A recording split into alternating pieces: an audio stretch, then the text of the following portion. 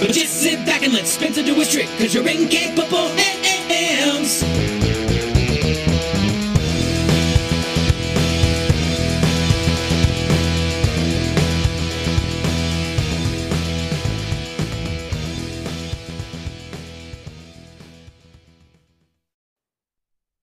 Thank you, TJ Drennan. Spencer, aka Free For All here. Welcome to Keep Off the Borderlands. Essentially, I'm just going to be responding to some calls. And I've had some really informative stuff here as well, certainly for me at any rate. And I really, really appreciate that. So without further ado. Hey Spencer, Jason here.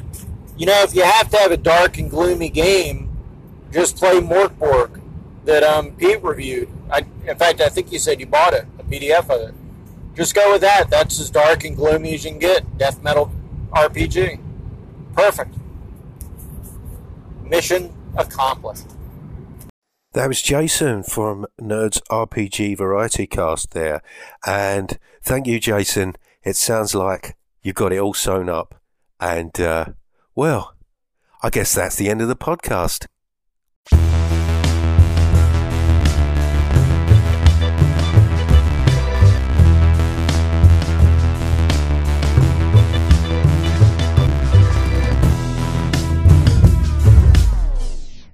But hold on a second. I don't believe I use the words dark and gloomy. Morkborg certainly is that. You know, I'm no death metal or black metal fan. In fact, I don't really know what the distinction is or why I threw that in there. But I really like the design of it. I feel it's very evocative. And the system looks great. I can even envisage using it as a kind of a chaotic realm in a larger setting. But on its own, I don't know, I guess I like my futility to be a bit more of an absurdist nature. You know, I want to die with a wry smile on my face. And my characters.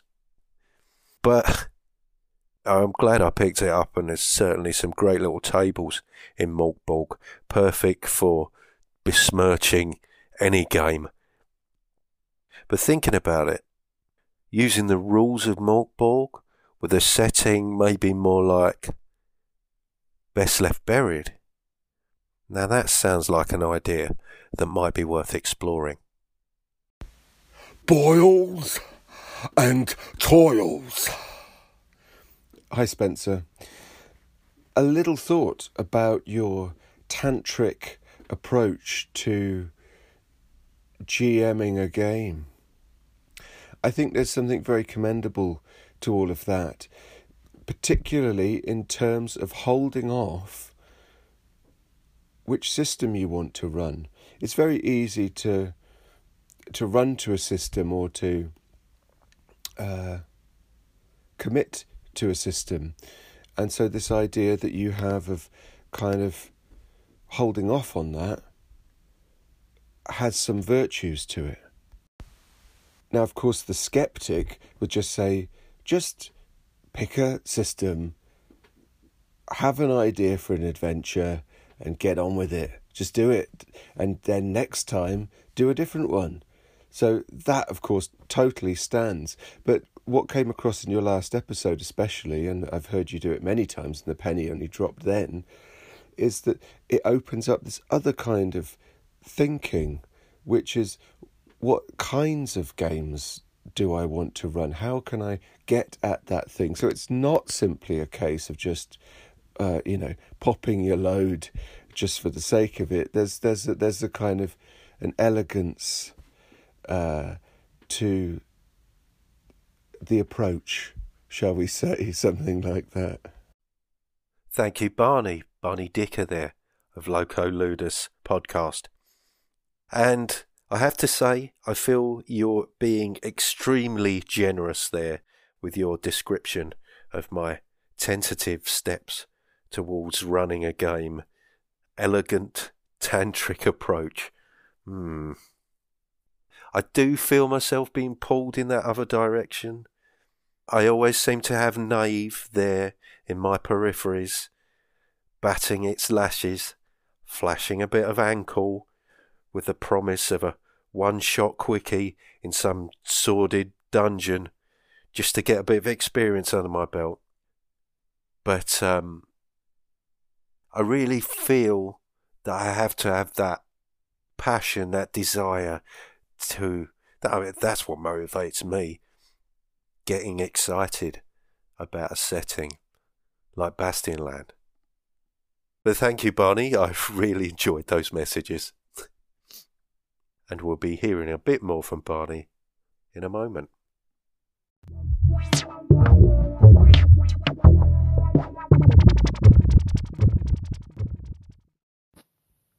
Hey Spencer, it's Liren from Updates from the Middle of Nowhere.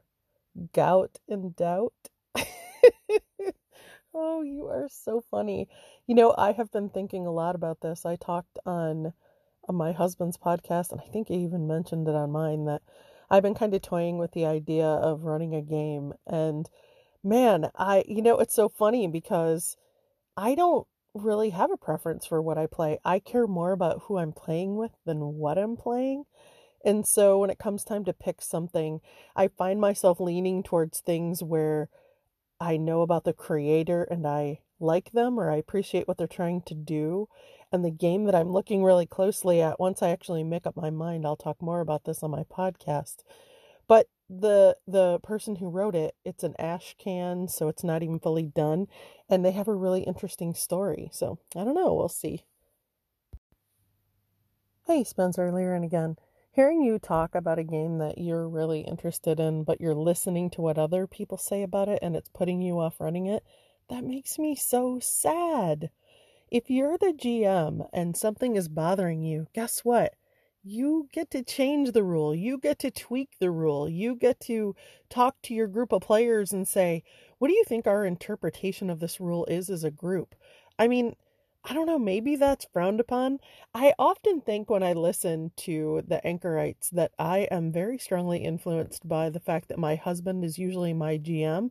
And my husband is a narrative GM. I mean, he's a person who his interest is in everybody working together. What a cool thing everybody can make together. And from what I hear from a lot of the guys, I'm not so sure that's their focus. It's more like they have a vision that they want to walk people through. I don't know. Liren from Updates from the Middle of Nowhere there, and thank you very much, Liren.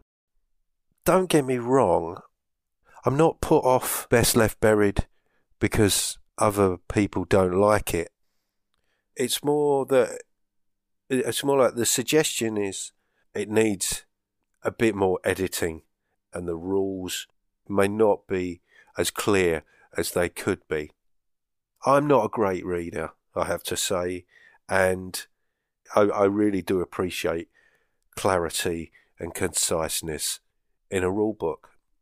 And it's, the absence of that puts me off.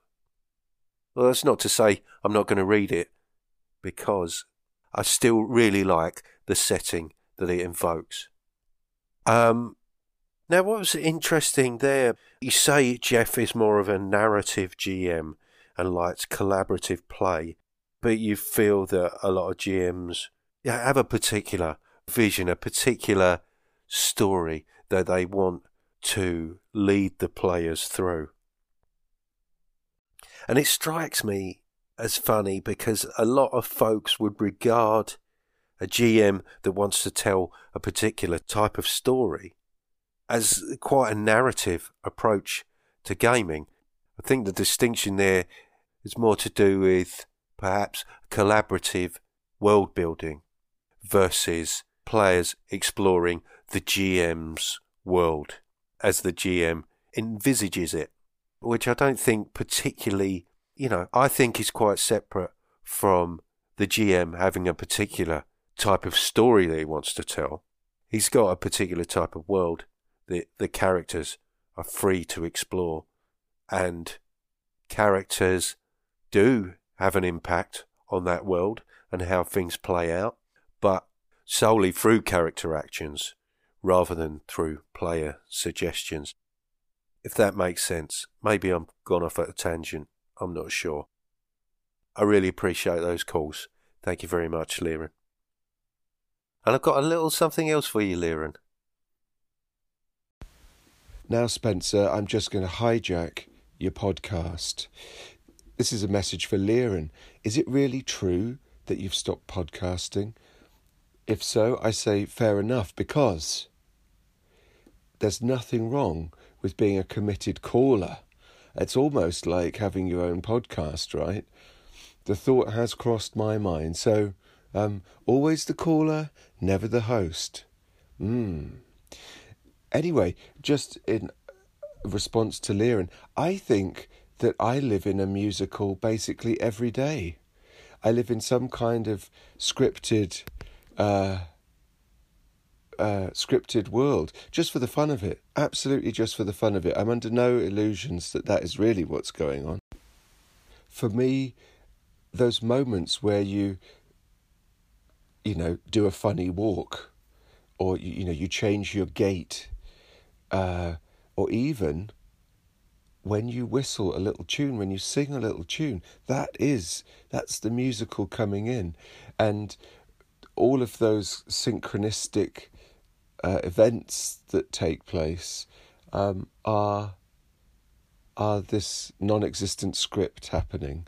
So I suppose I have fun with that all of the time. So if my suggestion means anything, Liren, you might already be doing it. And if not, just go for it. Most people don't even notice. Well, did I hear right there? I've got to say, I'm a bit dismayed by the idea that you may be considering not podcasting anymore. But, obviously, Liren, you do what makes sense to you. And if I only get to hear you from you calling in to other shows, then so be it. And, Barney, why does it not surprise me in the least that you feel that you are living in some kind of musical? And what immediately popped into my mind was Dr. Dolittle. Not entirely sure why that is, but you talking, walking and squawking with the animals. I can see you there now, in a top hat and smoking jacket, tickling the chin of a macaw parrot. But, yeah, and also there had something, a little bit of the stranger than fiction going on there.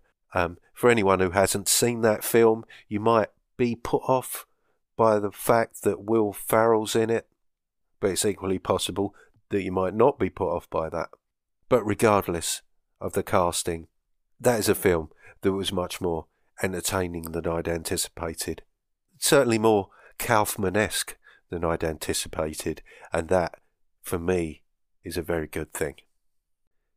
And also what you're saying to me there, Barney, albeit vicariously, is that you like to play these little games in your head all the time, and I can certainly identify with that, and I'm sure Liren indulges in a bit of that too.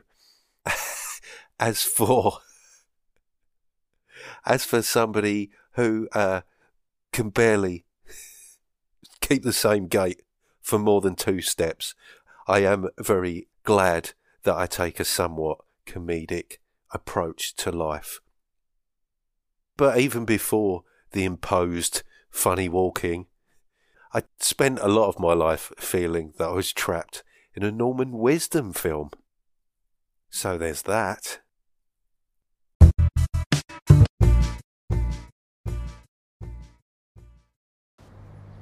Hey Spencer, this is Minion from Confessions of a Wee Timorous Bushy. This is referring to your Special Something episode, I believe it's called. And in that, Jason asks about what to do, how to treat hit points when your hit dice your level is drained by undead. Now, possibly in OD&D it was a case of you rolling hit points each time when you attain a level, that is, rolling all the hit dice from the beginning, including the first. But in AD&D, I remember certain character sheets, you wrote down the hit points that you had attained for each level. What this meant was that if you lost a level, those hit points could be exactly deducted, but we didn't do that generally back in the day. We would just sort of like, minus a hit die of hit points, and that was that. Anyway. Hey Spencer, this is Mignon from Confessions of a Wee Timorous Bushy again. So regarding your secrets and keys, which I believe you said was from the Shadow of Yesterday, I did look into the first edition of Warhammer Fantasy Roleplay, and basically what they do is they're not exactly traits or motivations, but more like objectives and role-playing. So you have two kinds of objective. The major objective of the adventure, usually just one, and that's worth 1 to 200 XP. And then you have various minor objectives, each worth 30 XP. And finally you have role-playing, which is worth 0 to 50 XPs. And what happens is, for each session there's a cap recommended of about 1 to 300, 150 to 300 XP, I believe. I'll get back to you. So to my mind, this is one of the first role-playing games that introduced XP for objectives and role-playing rather than monsters and gold, but I may be wrong there. And I do recall that after this, when the second edition came out, that they started to bring in role-playing experience points and objectives experience points as well. So this could have been like a turning point from the older versions of the game to more kind of like a role-playing narrative version of the game, or at least cooked into this one that's cooked into the system. I haven't looked into it more than that, but does that map to the secrets and keys? I'm not sure, but worth looking into. Anyway, talk to you soon. Bye-bye. It just occurred to me, Spencer, that not everyone might understand what kind of game Warhammer Fantasy Role-Playing is. So just to clarify, Warhammer Fantasy Roleplay, WFRP, uses a career system with advancements. So advancements can be advancements in ability scores, or it can be skills, actual skills. And when you have enough of those ability scores and skills, you can, or if you've had enough of those, you can switch to a new career, pretty much unlimited. So there you go. So the game is being driven by their motivations, I suppose, and their goals or ability to achieve goals, and then they can develop the character freely, not through a level system. All right, cheers now. Bye-bye. Thank you, Minion, for those messages. I really appreciate you taking the time to look into that for me. Minion, also known as Rob, from Confessions of a Wee Timorous Beastie, and Bushy, Confessions of a Wee Timorous Bushy, which is a podcast you should really check out if you're not listening to it. But yeah, thank you. It seems that secrets and keys from the Shadow of Yesterday are certainly analogous, or is it analogous? Never been too sure about that one. But yes, those ideas of secrets and keys are comparable to objectives and role-playing of Warhammer Fantasy role-playing. Enough so that Clinton R. Nixon cites them as inspiring the system. So yes, certainly fair to suggest that. And again, I seem to be presented with something present in OSR, I'm doing air quotes there, seemingly characteristic of indie gaming, but actually already presented in much earlier games. Now I can hear myself putting a slight spin on that perhaps, so maybe add a pinch of salt to that statement for taste. One of the things I find so great about Electric Bastion Land is this wide variety of failed careers that your adventurer can start out with. It's something that takes me straight back to when I was first leafing through that first edition copy of the Warhammer Fantasy Role-Playing rules and discovering that I could have a character who began life as a rat catcher. There's a flavour there. There's something that triggered my imagination that has never really left me, and has coloured my taste in fantasy ever since, I think. And also, another game that doesn't really use levelling up. An XP being spent directly on skills and career progression. So, yes, interesting, because I hadn't really made that connection myself. And also, this idea of failed background careers, you could even trace that back to yet another game that doesn't use levelling. Hey Spencer, it's Jay. Just halfway through listening to your episode where Dave called in and talked a lot about growth and development, and I just wanted to comment that whole motivation using debt thing, that absolutely surely has to come from 1977 Traveller, where the adventurers have a starship and a huge mortgage debt, and they spend basically the rest of the campaign paying that debt off. The only exception to that is if they're pretty much a scout, and then they've got it on loan, but the costs of running a starship, man, it's crippling. That is a key motivator alongside the desire to explore the worlds. And I just think, there's so many things here that McDowell has kind of mashed together in his game, of which, by the way, I have no direct knowledge, but I just wanted to say, let's give the credit for debt, perhaps 1977 Traveller. Game on. Jay, another call from Che there. Must be doing something right if I've got you calling in, Che. Che from Roleplay Rescue there. I didn't realise it was the case in Traveller that characters had to pay off for their starship. That obviously is a great motivator straight off the bat. I mean, you could argue that accruing debts is part of old D&D, which, with the cost of adventuring, employing hirelings, and later owning and maintaining property and stuff like that, right up to kind of domain play. But that all strikes me as optional. Debt not necessarily being something that you're presented with from the outset with D&D. But yes, it certainly seems to be there in Traveller. Thinking about what you said there, and also bearing in mind your reaction to the use of the term fluff, brought to mind something else. I've described Electric Bastionland as being into the odd with more fluff, or perhaps flavour, probably be a preferable term. But that flavour doesn't come from the setting as such. It's essentially baked into those 100 or so failed careers. The setting itself being more of a toolkit that facilitates the rules. And I think that's where Chris McDowell's innovation really is. But more on that, coming soon to a podcatcher near you.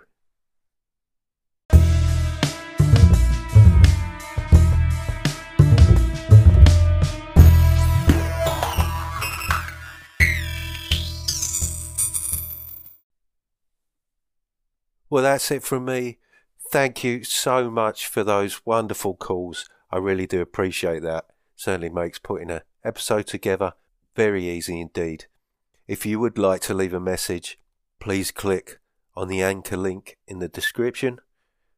If you'd rather send me an email, there's also a link there, spencer.freeforall@gmail.com, where you'll also find a link to TJ Drennan's Patreon, who's always putting up great little bits of music that will breathe life into any podcast. You can find me on Twitter, MeWe, and Instagram as FreeThrall, and there's also the Keep Off the Borderlands Facebook page. And it just remains for me to say, take it away, TJ.